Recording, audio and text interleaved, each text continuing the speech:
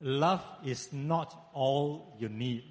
In this chapter of the book, Counterfeit Gods, Tim Kelly talks about a girl called Sally.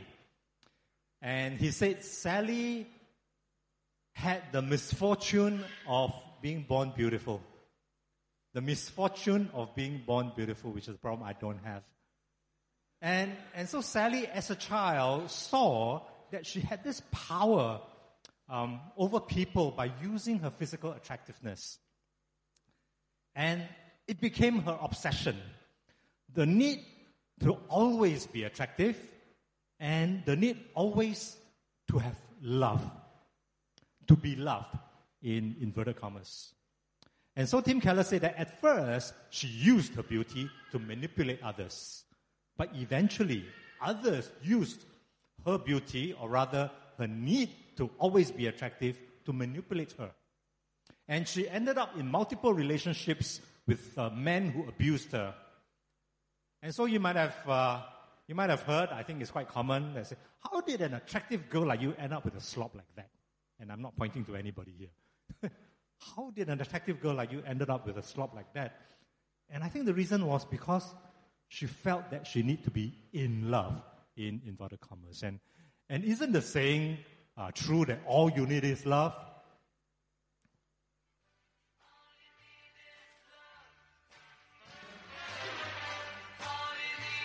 You're old enough to know this song?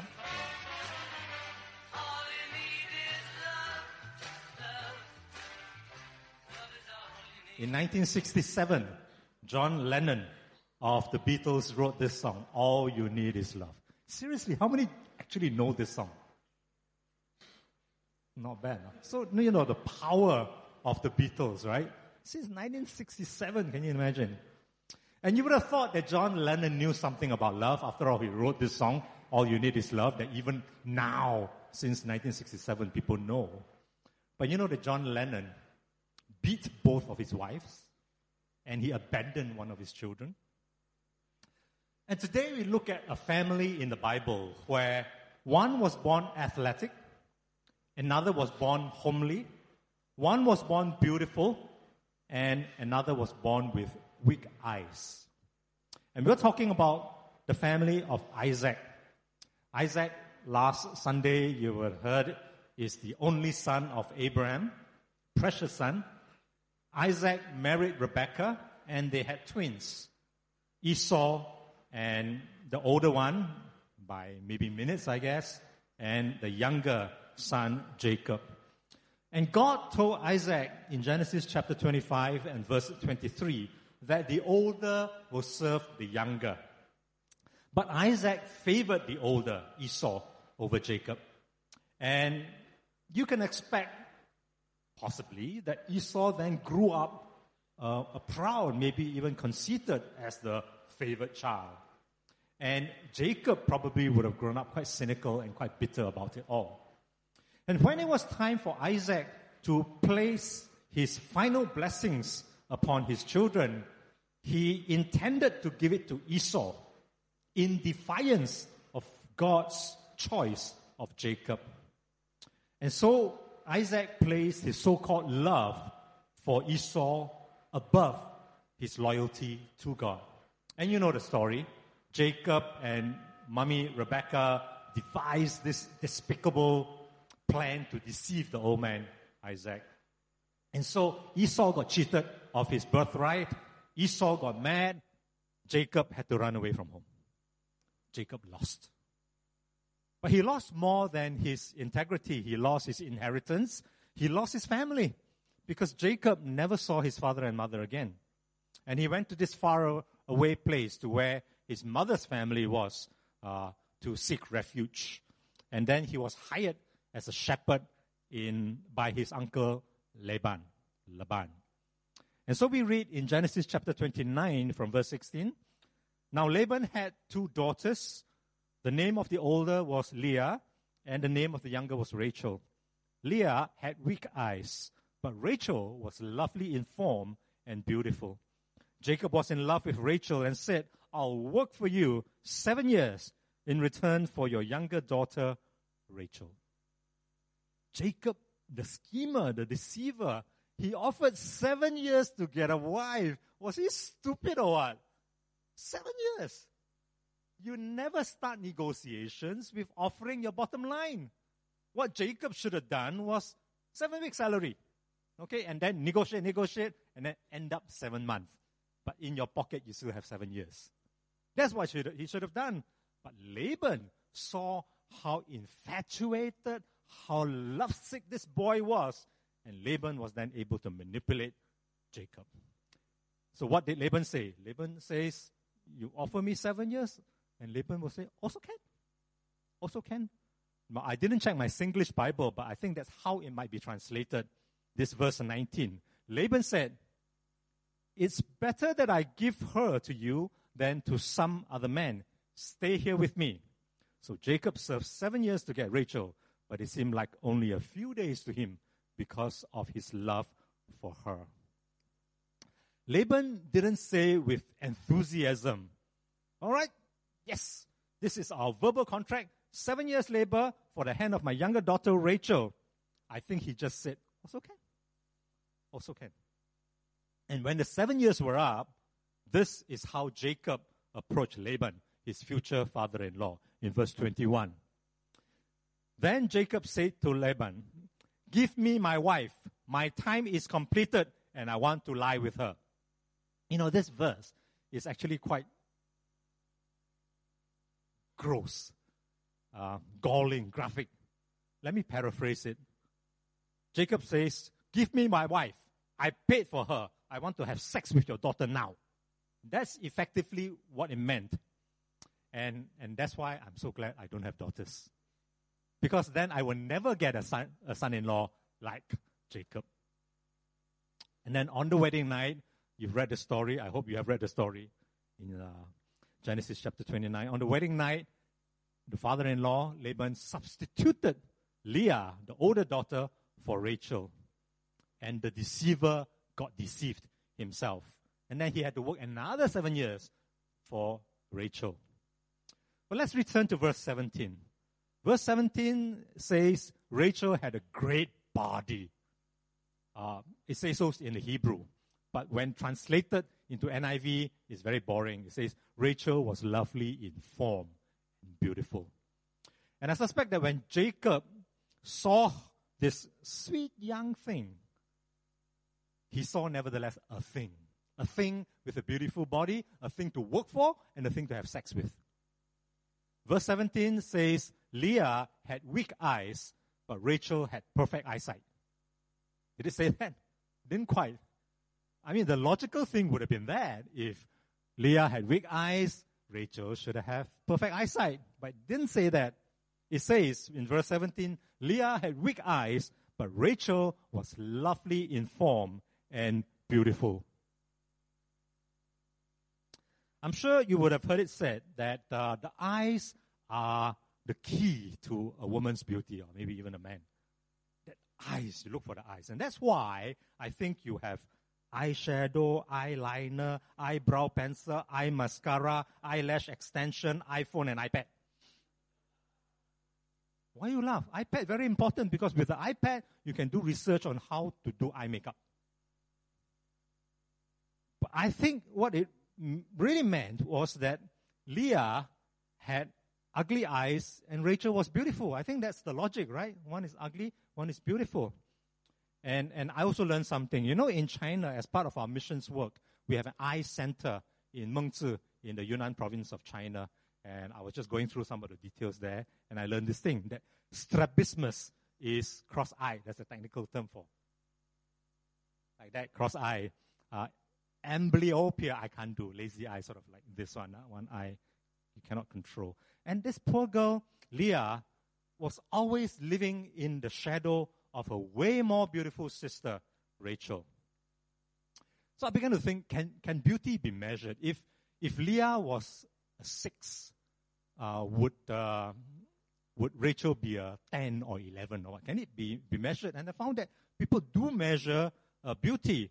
And I found this just for the face, but you know, for the body, they says that the perfect ratio is your waist should be 70% of your hip.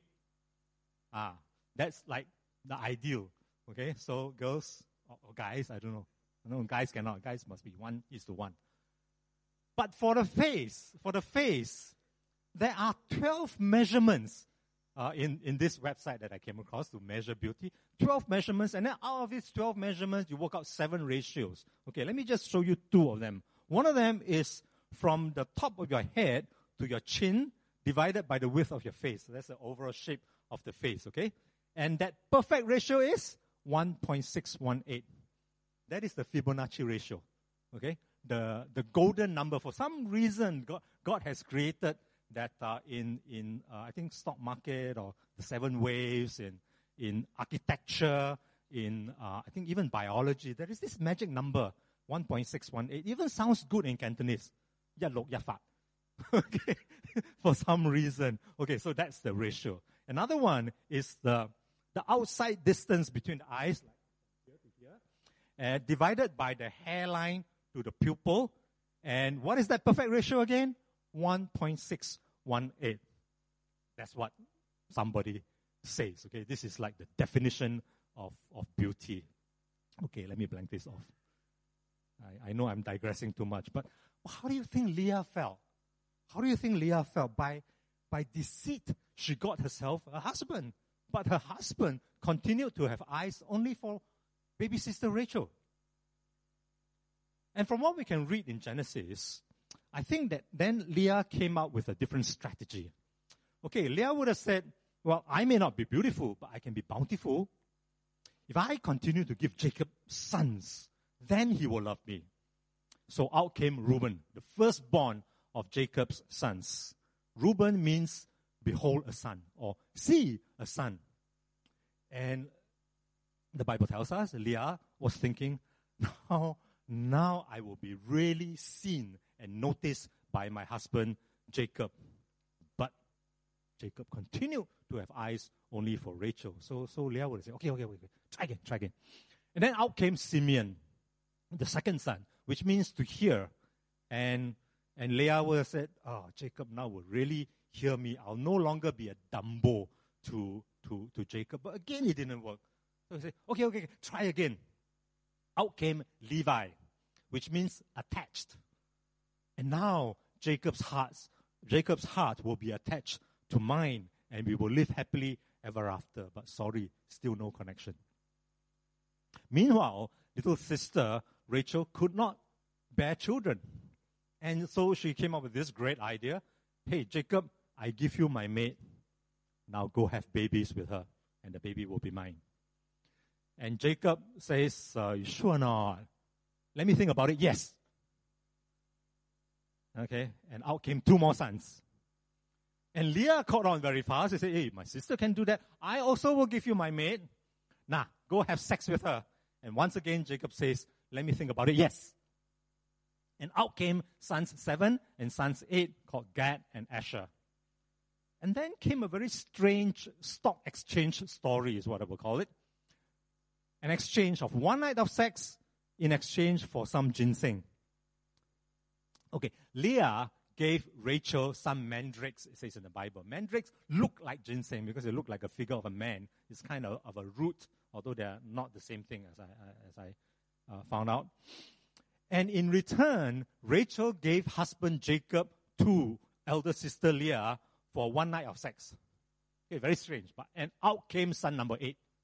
Okay, I think we're going to stop here. It's getting a bit boring already. Final score, 3-1, Singapore won. Yay.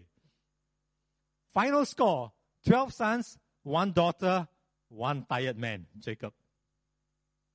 Now let's take a closer look at this dysfunctional family. Why was Jacob so gullible to give 7 years for 1 wife and then another 7 years? Okay, he got cheated. 14 years for Rachel. I sort of guessed that he was so dejected, he was unloved.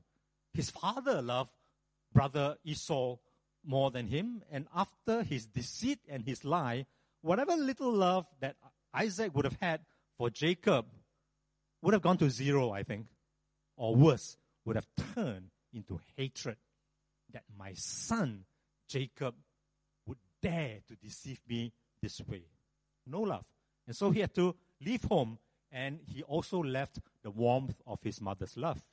And then he saw this sweet young thing. He saw this sweet young thing which became his magnificent obsession. She was going to solve all his problems of loneliness, not being loved, of rejection. And he would have said, I will be respected when I have this beautiful woman in my arms as my wife. She will love me and she will save me from my misery. She will be my salvation. Tim Keller referred to this book, The Denial of Death.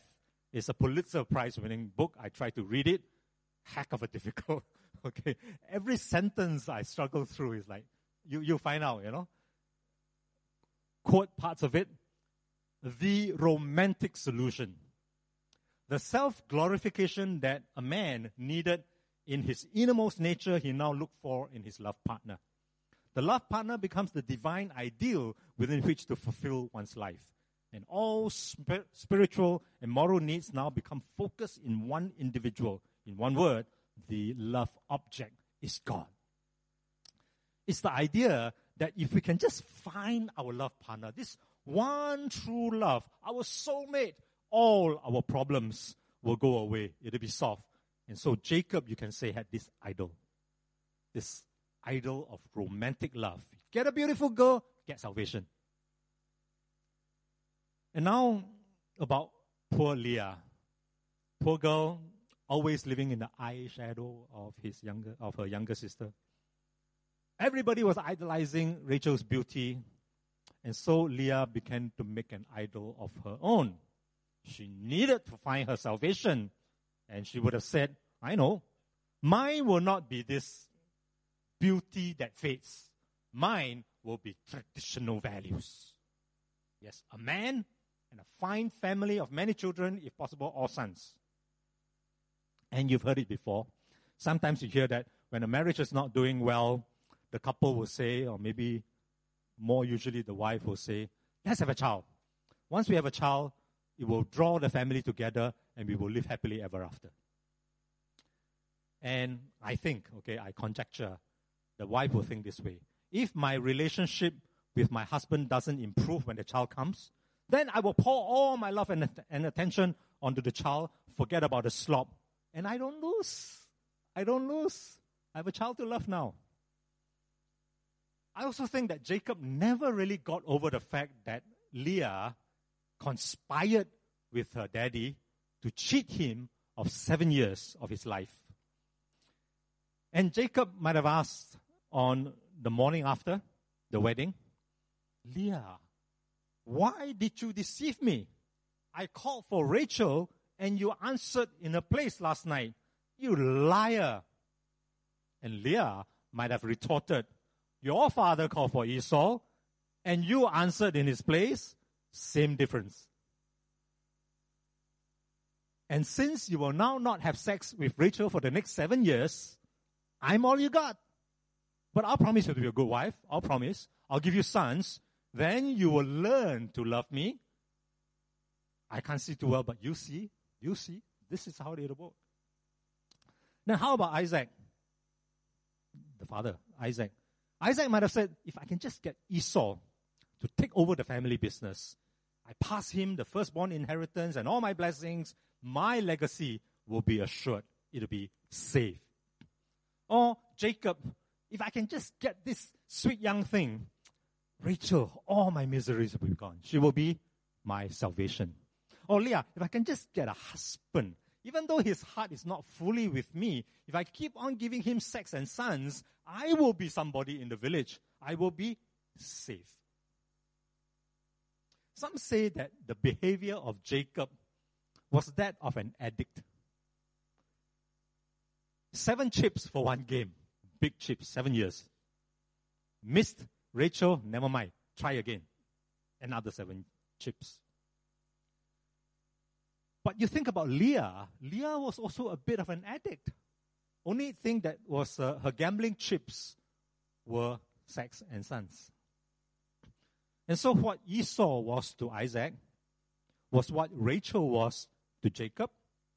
and was what Jacob was to Leah.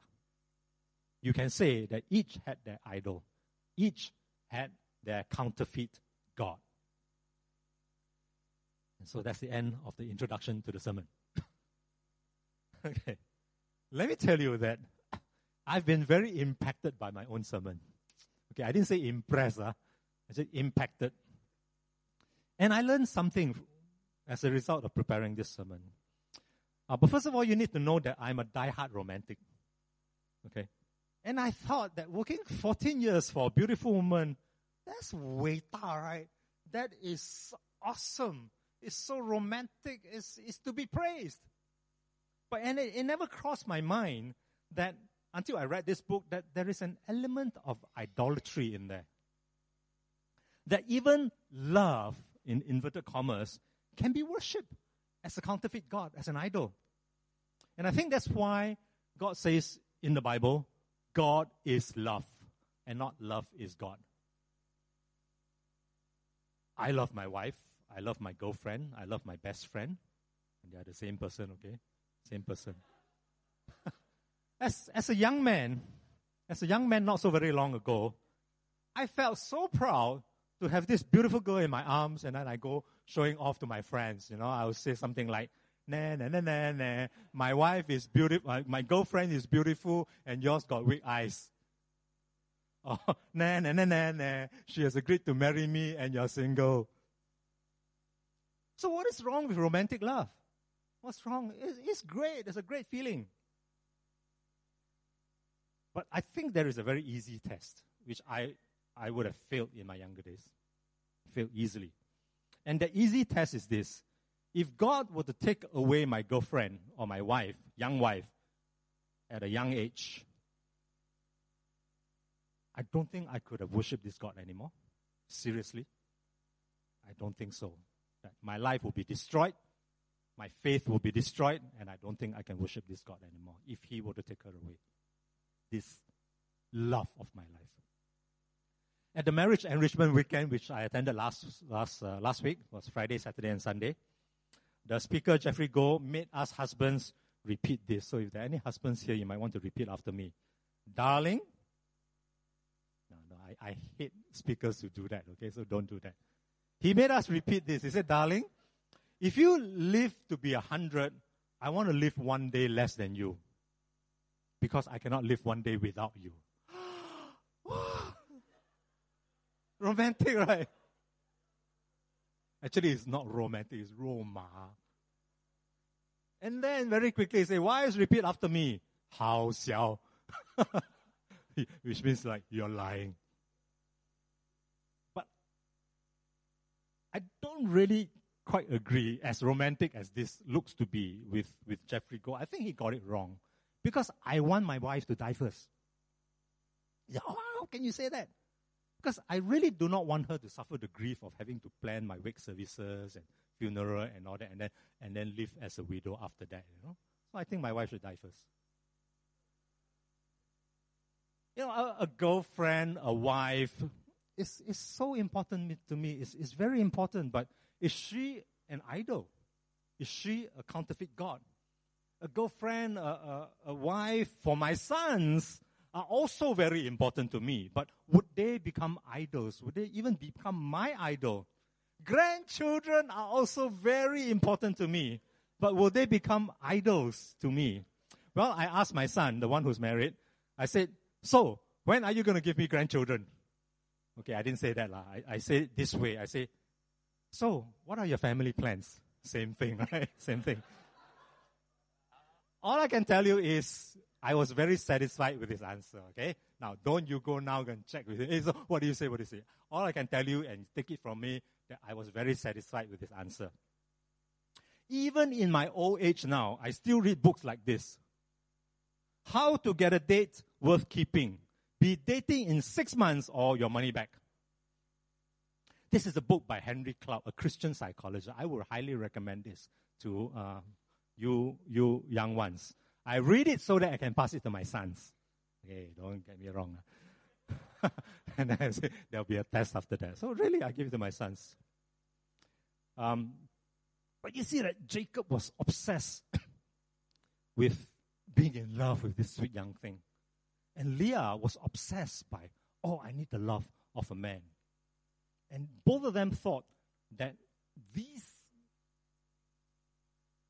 counterfeit gods would fill this hole in their hearts. Some time ago, I overheard two Christian single ladies in their 40s talking, and they are lovely Christians, faithful, abounding in the work of the Lord. One of them said to the other, "Hey, have you heard Miss So-and-so is getting married next month?" And then the other single lady said, "Oh, so she finally succeeded." And then I almost opened my mouth to say, "So she succeeded means you too have failed?" But I didn't say that, okay, because I'm not yet tired of living. But you can see that there are no failures, right? Who's the failure here? Both of them were living meaningful, God-honoring, faithful lives. It so happened that they were single and a friend has gotten married. So let's come back to the story of Leah. There is a spark of revelation in Genesis chapter 29, verse 35.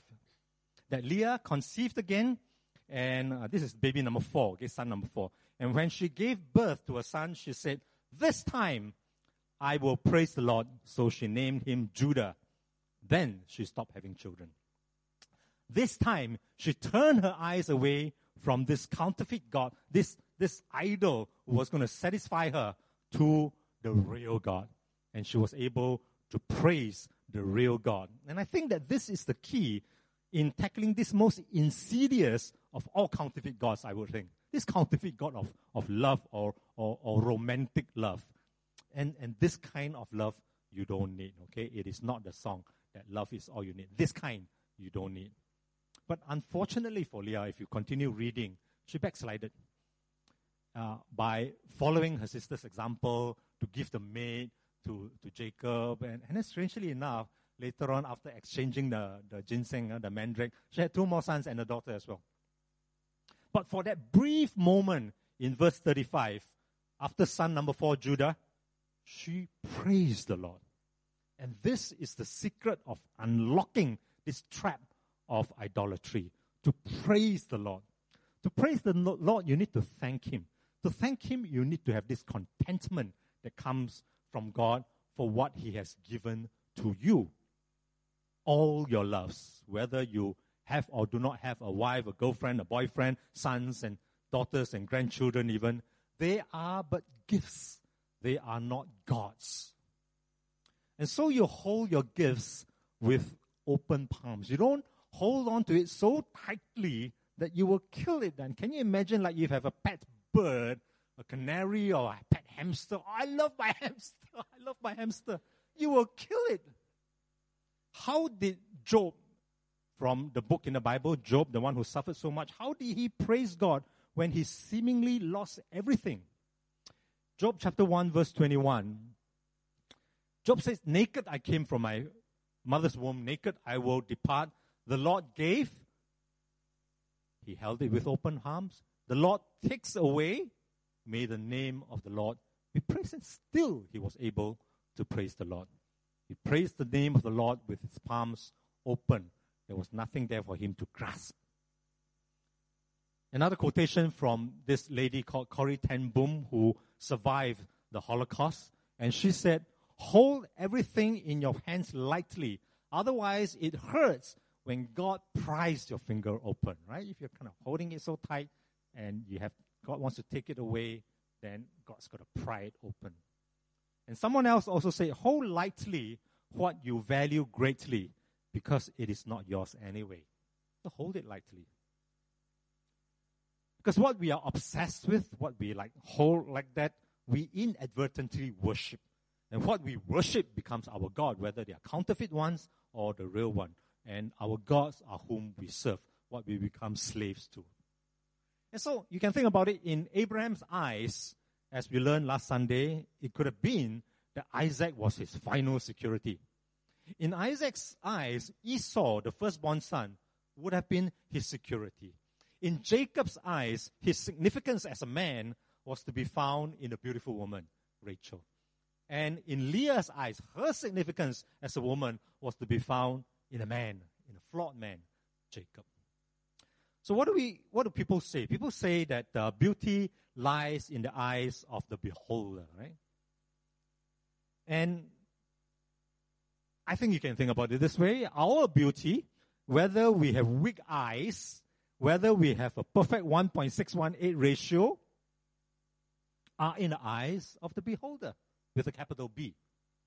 Our security and our significance are in the eyes of the beholder, capital B. And it's not as though I'm saying here, okay, you got to love your wife less, and all that. But it is that we need to love God more. We need to love the beholder more, and not so much as to love your boyfriend or girlfriend or wife less, because the beholder first loved us. And in order to love God more, we need to give thanks in all circumstances, whether we have weak eyes or less than 1.618 ratio, whether we are single or married or childless or have many children. And like Leah, not just for that one moment, this time I can praise the Lord, but for this time I can praise the Lord, the next time I can praise the Lord, and the time after that I can praise the Lord. And I will thank God because I'm contented and I appreciate God for what He has given to me now, this time, also next time. And I will hold lightly to what I value greatly. May the name of the Lord be praised. Musicians, can you come and help us with the closing song as I conclude these few remarks? This morning I'd like us to examine our hearts. Do we have an obsession like Jacob that must be in love? And a good test would be this: can we praise God if this so-called love, in inverted commas, would be taken away? Do we have an obsession like Leah to be loved by some slop, even imperfectly? That's better than nothing.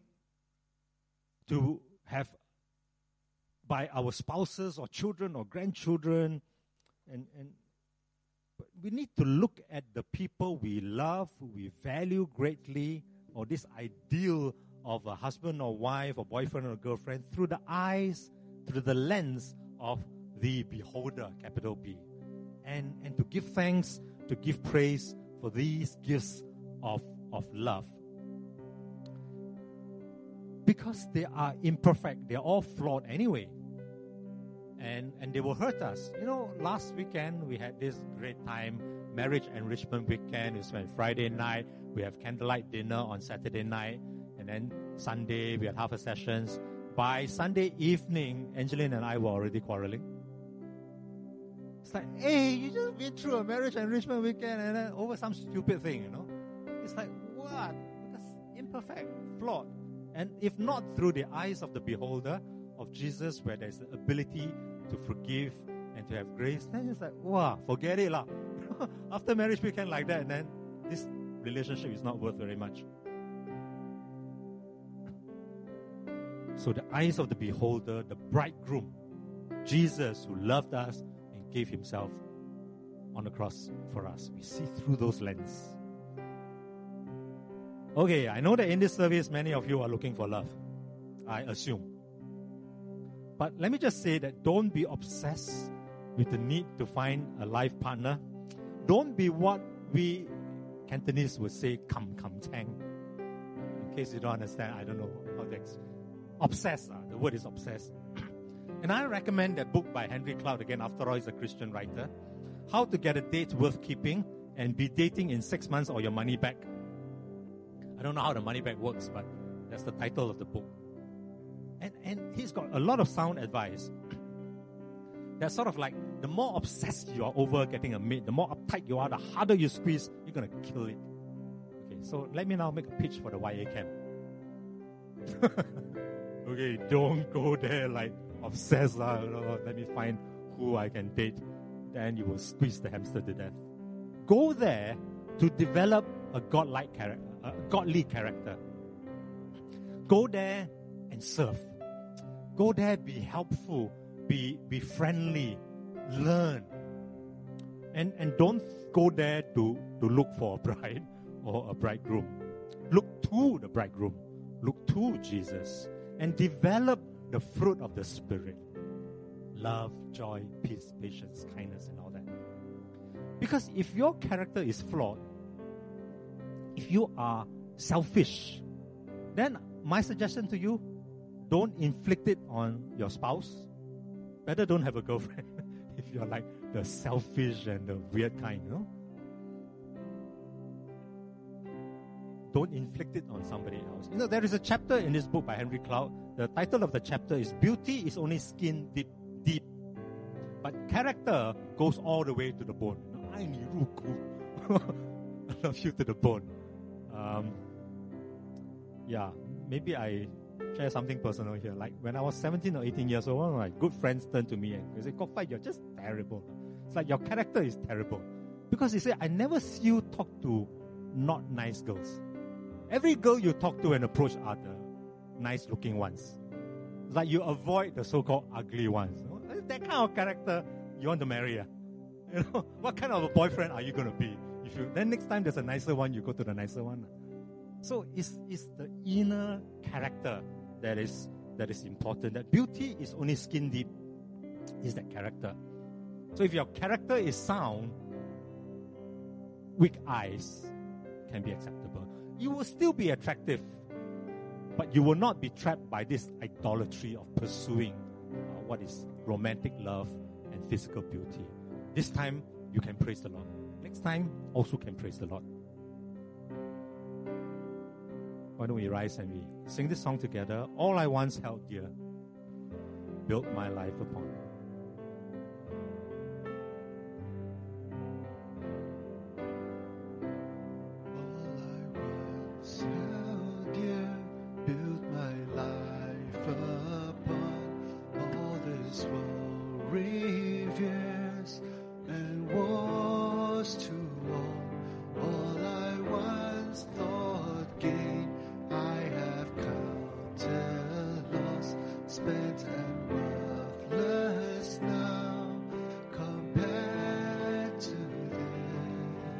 Knowing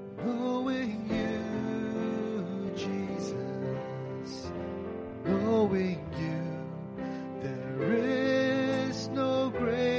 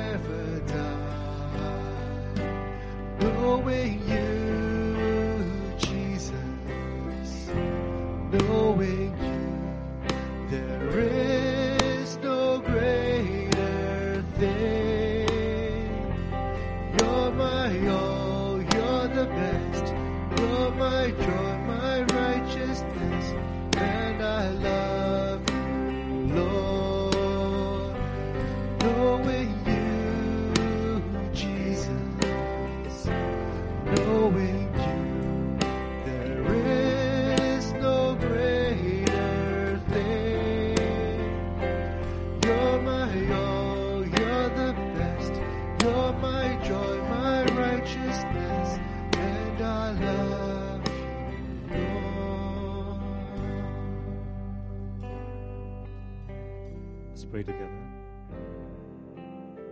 Lord, we look to you. You know the desires of our heart. You know that love is good. Romantic love is good. But we do not want it to be a counterfeit God or an idol. And so, God, I want to pray for each one here, Lord. As each one lift up your heart's desire before the Lord. God knows. God knows the desires of our heart. And we are free to express that to Him. But our priorities must be right. God is not saying love or desire these things less. But God is just saying, love me more. Place me first. Let that be that godly order. And all these things will come after it in its proper place. With a God who loves us, He sees beauty in us. That beauty lies in the eyes of such a beholder. Beautiful are those whom He has saved. He covers us with His love and grace. Let us also consider the things that we are holding dear in our lives. Are we squeezing it to death? Or do we have them on open palms? And if it helps you even now as we pray to open our palms before the Lord. Lord, these are the things that we hold so dear to us. We value so much. We thank you that you've given these gifts to us. And that's why we can praise you. Because we see it as coming from you. But Lord, help us not to squeeze it to death. Instead, help us to develop the fruit of the Spirit. That we will have a godly character. We will be beautiful, not just in the eyes of you, the bridegroom, but in the eyes of fellow Christians around us. Develop in us the fruit of the Spirit. That people can see that we are loving people. That in spite of stormy circumstances, we are peaceful people. That in spite of difficulties in the life, we are joyful people. We are patient people. We are faithful people. We have self-control. We are gentle.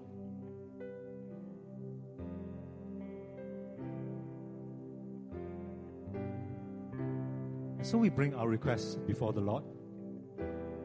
As I encourage you to come to the altar and just lay it before God. And we can pray together with you. Above all, that we ask or seek, but most important, that inner character, that it is on the path of growing and growing in God-like character. So thank you, Lord. I want to pray for my brothers and sisters here. God, that every young person here, there is so much to live for. There is a whole life of exciting things that we're going to be journeying together with you. And whether we are with boyfriend, with girlfriend, wife, or husband, this is the one area that we place in your hands, Lord. That we will honor you first, and all these things will come. And that you will not withhold anything that is good from us. You want us to have abundant life, and so Lord, we receive it for this time, this moment. This time, like Leah, I will praise the Lord. Today, I will praise the Lord. Tomorrow too, and the day after. So God, thank you for giving to us that richness in our spirit. Continue now to develop each one of us into Christ-likeness, into the fullness of the Spirit, that we will be attractive people. So we pray in Jesus' name. Amen. Altar is open. If you'd like to just have somebody pray together with you, we'll be happy to do that.